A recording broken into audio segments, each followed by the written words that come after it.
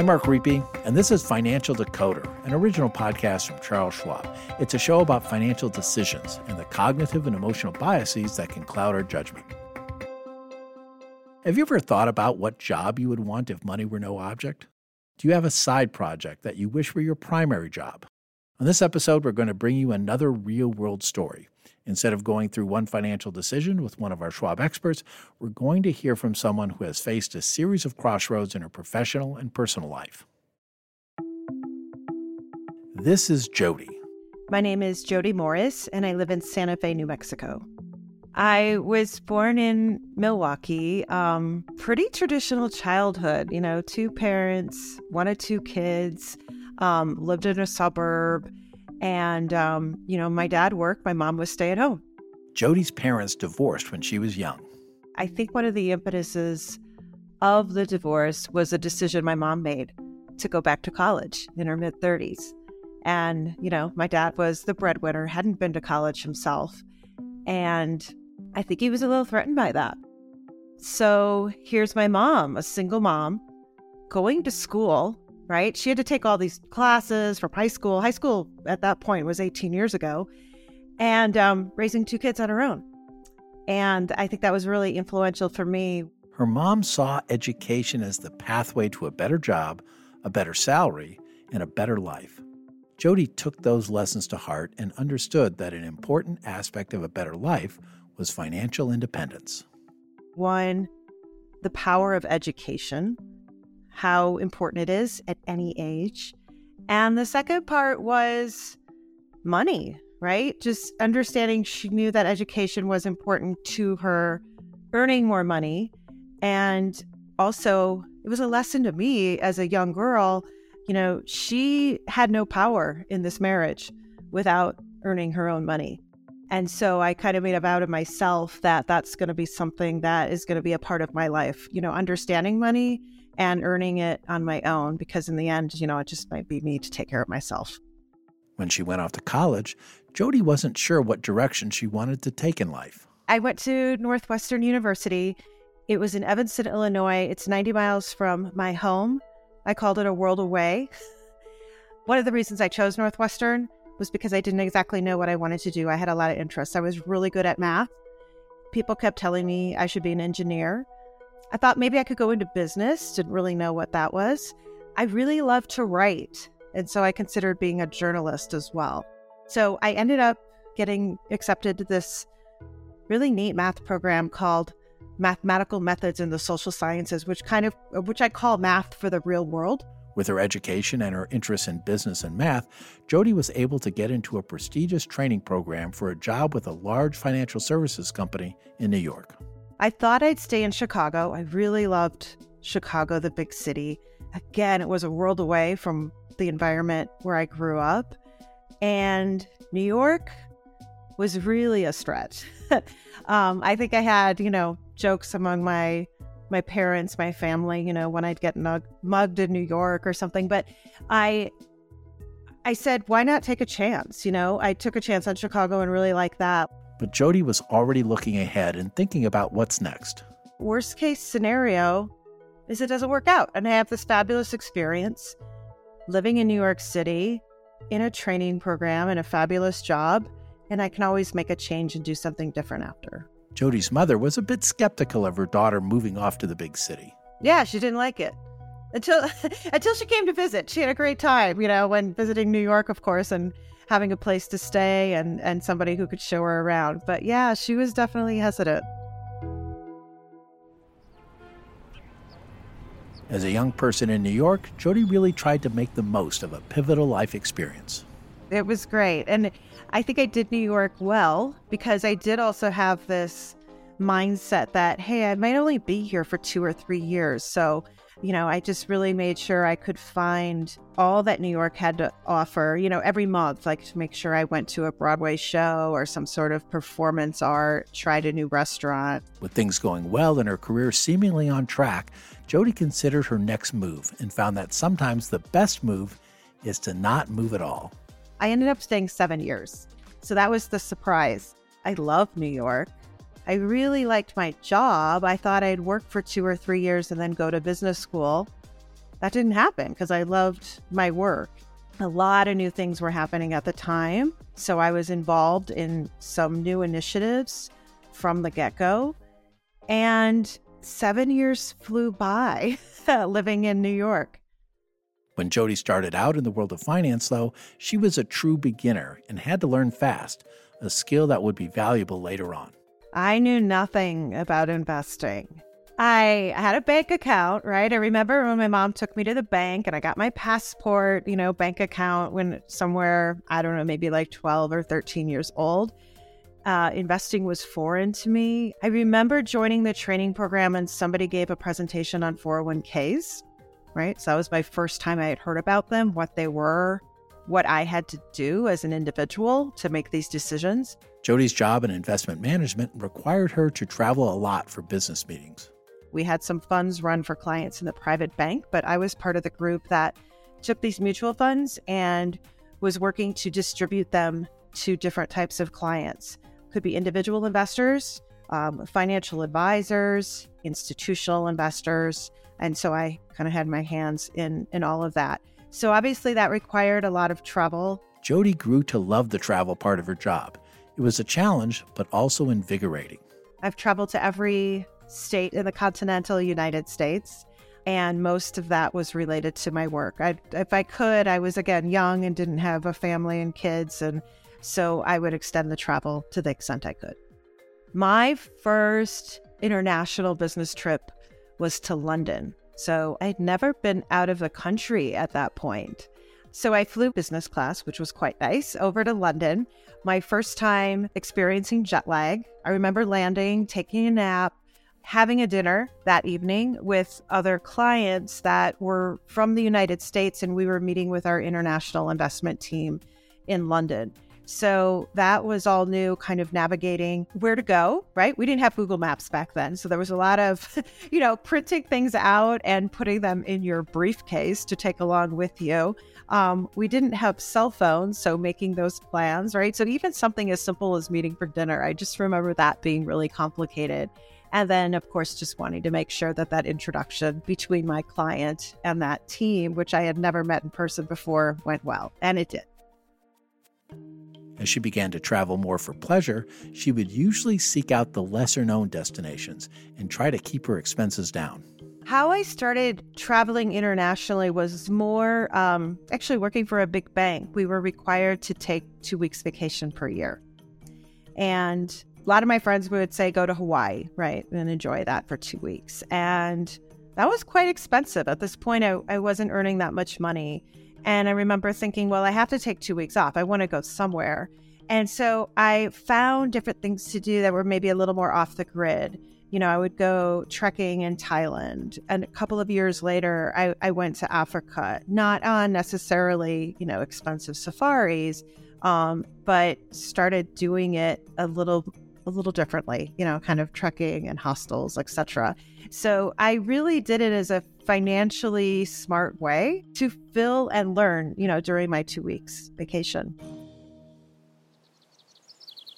By her late 20s, the idea of making a change in her life started to creep into her mind.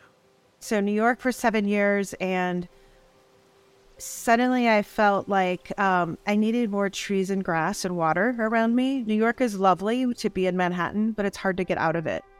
So I felt I needed a different environment around me. I was at that stage. I was almost 30. A number of my friends were leaving the city, maybe getting married, having kids. And so I just felt that, this is a time for a change. I had a friend, my first roommate in New York, who had moved to Northern California. I was out on business. I stayed for the weekend with her, and I thought I could live here. And so I decided, I proposed to my boss to make that change. I had a lot of clients in California, and so that just made sense business-wise for me to be out here, but it also made sense for me personally. With her move to California, Jodi started to feel like she had more opportunities in her personal life as well. So I was still in my same job with those same clients. I feel spending more time with them because now I was closer to them. And, my personal life just became more balanced as well. I remember being in New York, and I was single, I was dating, and there was a gentleman I went on a date with, and I wasn't sure if I wanted to do a second date or not, but he followed up and he said, "Would you like to go out again?" And I said, "Okay, well, I should." I looked at my calendar and I said, "How about 4 weeks from Monday?" And I thought, as soon as the words came out of my mouth, how ridiculous that sounds. So something as simple as going out on a date, where I was just traveling less, I had more time to myself, became easier living in Northern California. It turns out that Jodi would meet her future husband in Northern California, too. I did, about a year after being in California, and he was an East Coast transplant as well. We met, and we've been together ever since. Throughout her 30s, Jodi continued to travel extensively, but she wasn't content just to be a tourist.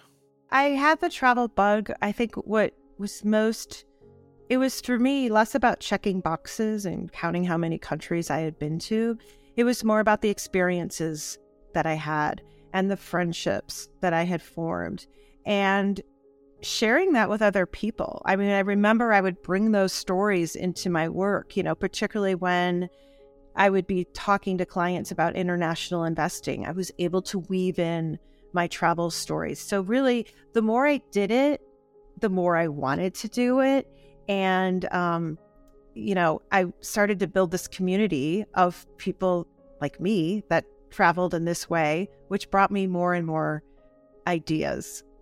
As she built this community of fellow travelers, she was particularly impacted by the number of young girls she'd see around the world.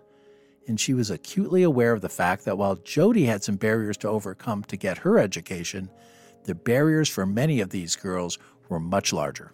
Yeah, that was one of my huge learnings from my international travel was the role of women in the world and the importance of education and how, education for me, going to college, it was not a given. I really had to figure out how to do it. I didn't have any guidance in terms of counselors at school that could really help me achieve those goals.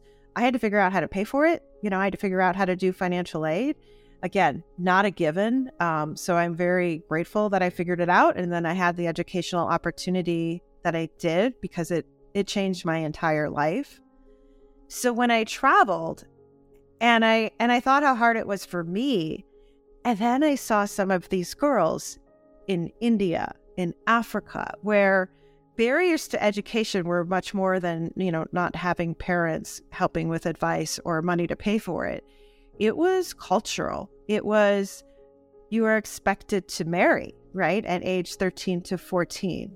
That is the culture. That is the family expectation. Education isn't needed for girls, right? We reserve that for the sons in our family. If you're just going to get married anyway, why would education even be a priority for us? So that was jarring for me as somebody for whom education was everything. To see that girls who really wanted to be in school didn't have that opportunity. For many of us, there comes a point in our lives when we feel called to do something else besides our chosen career. That happened to Jodi as she started to see that her passion for girls' education and her love of travel were leading her away from her career in finance. That's a big decision, and she wasn't sure if she was ready to make that kind of a career switch just yet. I had these multiple interests. So I've always looked at my life as there are all these things I want to learn about and explore. I can't just spend my life in one career, right? That's too monotonous for me, even as interesting as that career was. Fortunately for Jodi, she'd been thinking that a career change might happen, and she'd planned for it early. So I did have visions of doing something different. I didn't know what. I didn't know when. I told myself maybe my mid-40s. I was thinking two to 3 decades into my career, maybe I would do something different. And that meant early on, I had to think about life and money, right? How I spent my money. I had to really make sure I knew about investing and I was really diligent with my investing because I knew at some point I was going to do something different. I was really privileged to work in financial services where I made good money. But unlike a lot of the peers around me, I had to be a little bit different, right? I didn't necessarily, again, take the expensive vacations to Hawaii. I didn't spend, my bonus on fancy clothes or shoes. I was really much more frugal because I had this bigger goal longer term. Her willingness to save as much as she could and plan for the future allowed her to figure out what it was that she really wanted to do with her career and her life. But a second career isn't just about being able to make the leap financially. You also need to understand yourself. You need to answer questions like, what do I want to achieve? What skills do I have to make this happen? How do I want to structure this new job? For years, I was thinking I would do something different, and it was really focused on the financial aspect of it. I had also worked with a number of coaches along the way, which really helped me think about my values, my strengths. And so I wasn't thinking again about what I would do, but I was really working on those fundamentals of me. I call it the research on me. And so with that homework having been done, I knew if I ever hit a point that I was just unhappy with my job. I was feeling like my work, it was not in alignment with my values. It would be time to move on. And I wanted to work at smaller companies. I really loved growing businesses. That was my thing. And I also had pivoted my career to working with international investing. And so for my last 8 years of my career, I was working with an Asian-focused mutual fund company based in San Francisco and leading our whole U.S. business. I worked a lot. I was exhausted. That was out of line with my values. I remember having trips where, and I had a trip to Asia, kind of trekking and mountain biking in China right around the time of our global financial crisis, and, canceling that trip and thinking, when am I ever going to be able to travel again? And so I was feeling out of alignment a little bit with my values. And then I knew, this was time. This was my mid-40s moment that I had been preparing for financially and emotionally my whole career. Jodi took the leap into a new career, a new path in life, and she knew that giving back would be part of her daily routine. Giving back's important. I've donated to my school. I've donated to other people's causes, but for many years, I really actually didn't know what was that important to me. And when I traveled and I was struck by the role of girls and the lack of educational opportunity that was afforded to them, I knew that was my thing. I didn't know what to do about it, and I was busy, with my day job. Finally, the moment arrived when it all came together, when opportunity met preparation. And one day I read an article in my alumni magazine about a gentleman who had founded a nonprofit organization called Room to Read, which was all about literacy. And they had a whole program for girls' education in developing economies where I was spending all my time. And I literally got goosebumps reading this article because it was what they did, right? Support the needs of girls to get an education, which, by the way, the reason I love that is because it's the best investment that you can make with any dollar, because a girl gets an education, she earns more money, she invests that in her family or her community, and ultimately that's good for the country, right? So I love that, but I also love the way that the organization was run. It was run like a business. That really resonated with me. They spoke in different words. They didn't use the word charity. They used the word investing. And that, I felt like I was, through this nonprofit, I was investing in the future of girls around the world. So that was my aha moment. And then it's grown from there. Jodi's perspective on the idea of retirement has also changed over the years. I don't believe in it. I think it's an outdated concept. I think it worked for my parents, right? It worked for people that had a pension, who would collect Social Security. I have grown up my whole life knowing I wouldn't have a pension, right? Trying to do a good job and saving with my 401k. I still am not sure I will ever collect Social Security. I'll assume I won't. And I love working, right? I do believe, though, we can work in different ways than one company for 40 years, you collect your gold watch and, you go on off into the sunset. Jodi's unique perspective has taught her to look at her second career more like a group of activities that each tap into her strengths and provide a diversified set of rewards. In fact, it's kind of like a portfolio. So with my job, again, I'm a very multifaceted learner. I knew I wanted to do different things, just not one thing.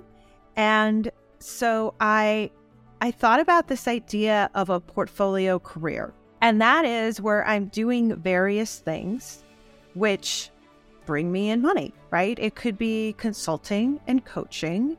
Now I'm also leading international travel, right? So that is part of my business. And then, of course, there's my investment work. I've really gotten involved in impact investing globally. And so it's really looking across your work, across your career, and then across your financials. I don't get one W-2 from a company anymore. I'm getting 1099s, I'm getting investment income, right? I'm collecting funds in different ways. And it's a diversified portfolio, right? Because similar to my upbringing as an investment professional, that's the way I look at my career and my money going forward.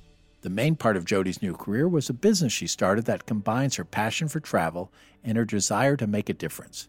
She called her company Connecting Growth Globally and started by curating trips for like-minded people who want to travel to Africa and make a difference while they were there. So one thing that has grown from my work under Connecting Growth Globally, again, the coaching, the consulting, and the travel that I do, and the investing that I do, is a particular interest on gender lens investing. And what that means is investing in companies that are started by women founders, women management, launching products and services that are uniquely needed by our gender, and finding them all over the world, right? I mean, I have a number of impact investments like this in Africa, but one thing that I've changed on is doing more in the United States.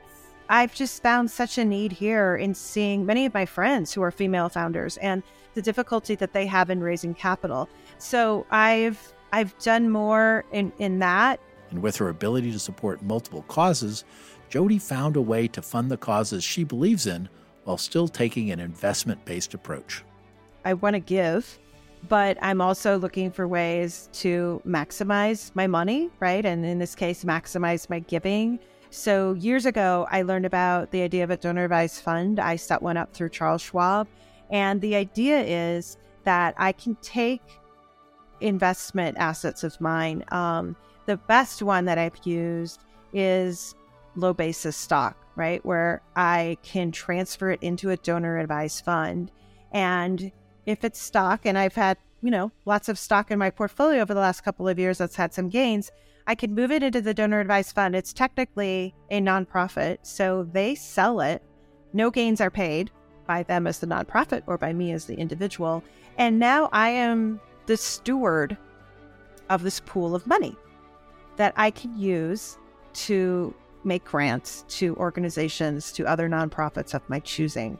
Jodi's been pleased with the results so far. So that's been huge for me because it's allowed me to maximize my giving, right? I have this now pool of assets that's bigger than it would be because I've been able to save on those capital gains taxes.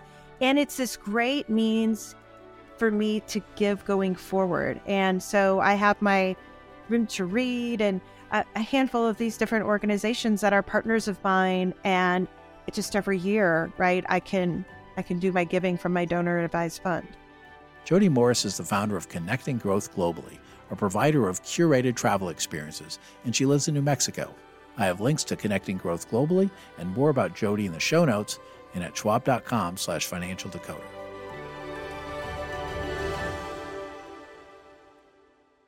Stories like Jodi's are increasingly common these days.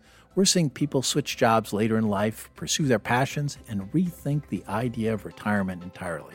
When it comes to investing, we talk a lot about planning on this show. And you can see from Jodi's story that she spent years planning for a big career change. And if she didn't start saving and investing at a young age, she never would have been able to turn those plans into reality. But the thing about plans is that you have to be open to changing them. Jodi's first career in finance allowed her to travel, but it ultimately wasn't what she wanted to do with the rest of her life. If she hadn't been willing to entertain changing her whole career plan, she would have never been able to leave her stable job and start her own business. If you've thought about making a change yourself, I recommend listening to Jodi's advice. Think deeply about your values and your strengths. Ask other people who have been through the process for their advice. And take a long-term approach to planning that still allows you some flexibility to take calculated risks. To learn more about donor advised funds and how, like Jodi, you can best give with impact, check out schwabcharitable.org. Thanks for listening. If you've enjoyed this episode, we'd be grateful if you'd leave us a rating or review on Apple Podcasts. For important disclosures, see the show notes and schwab.com/financial decoder.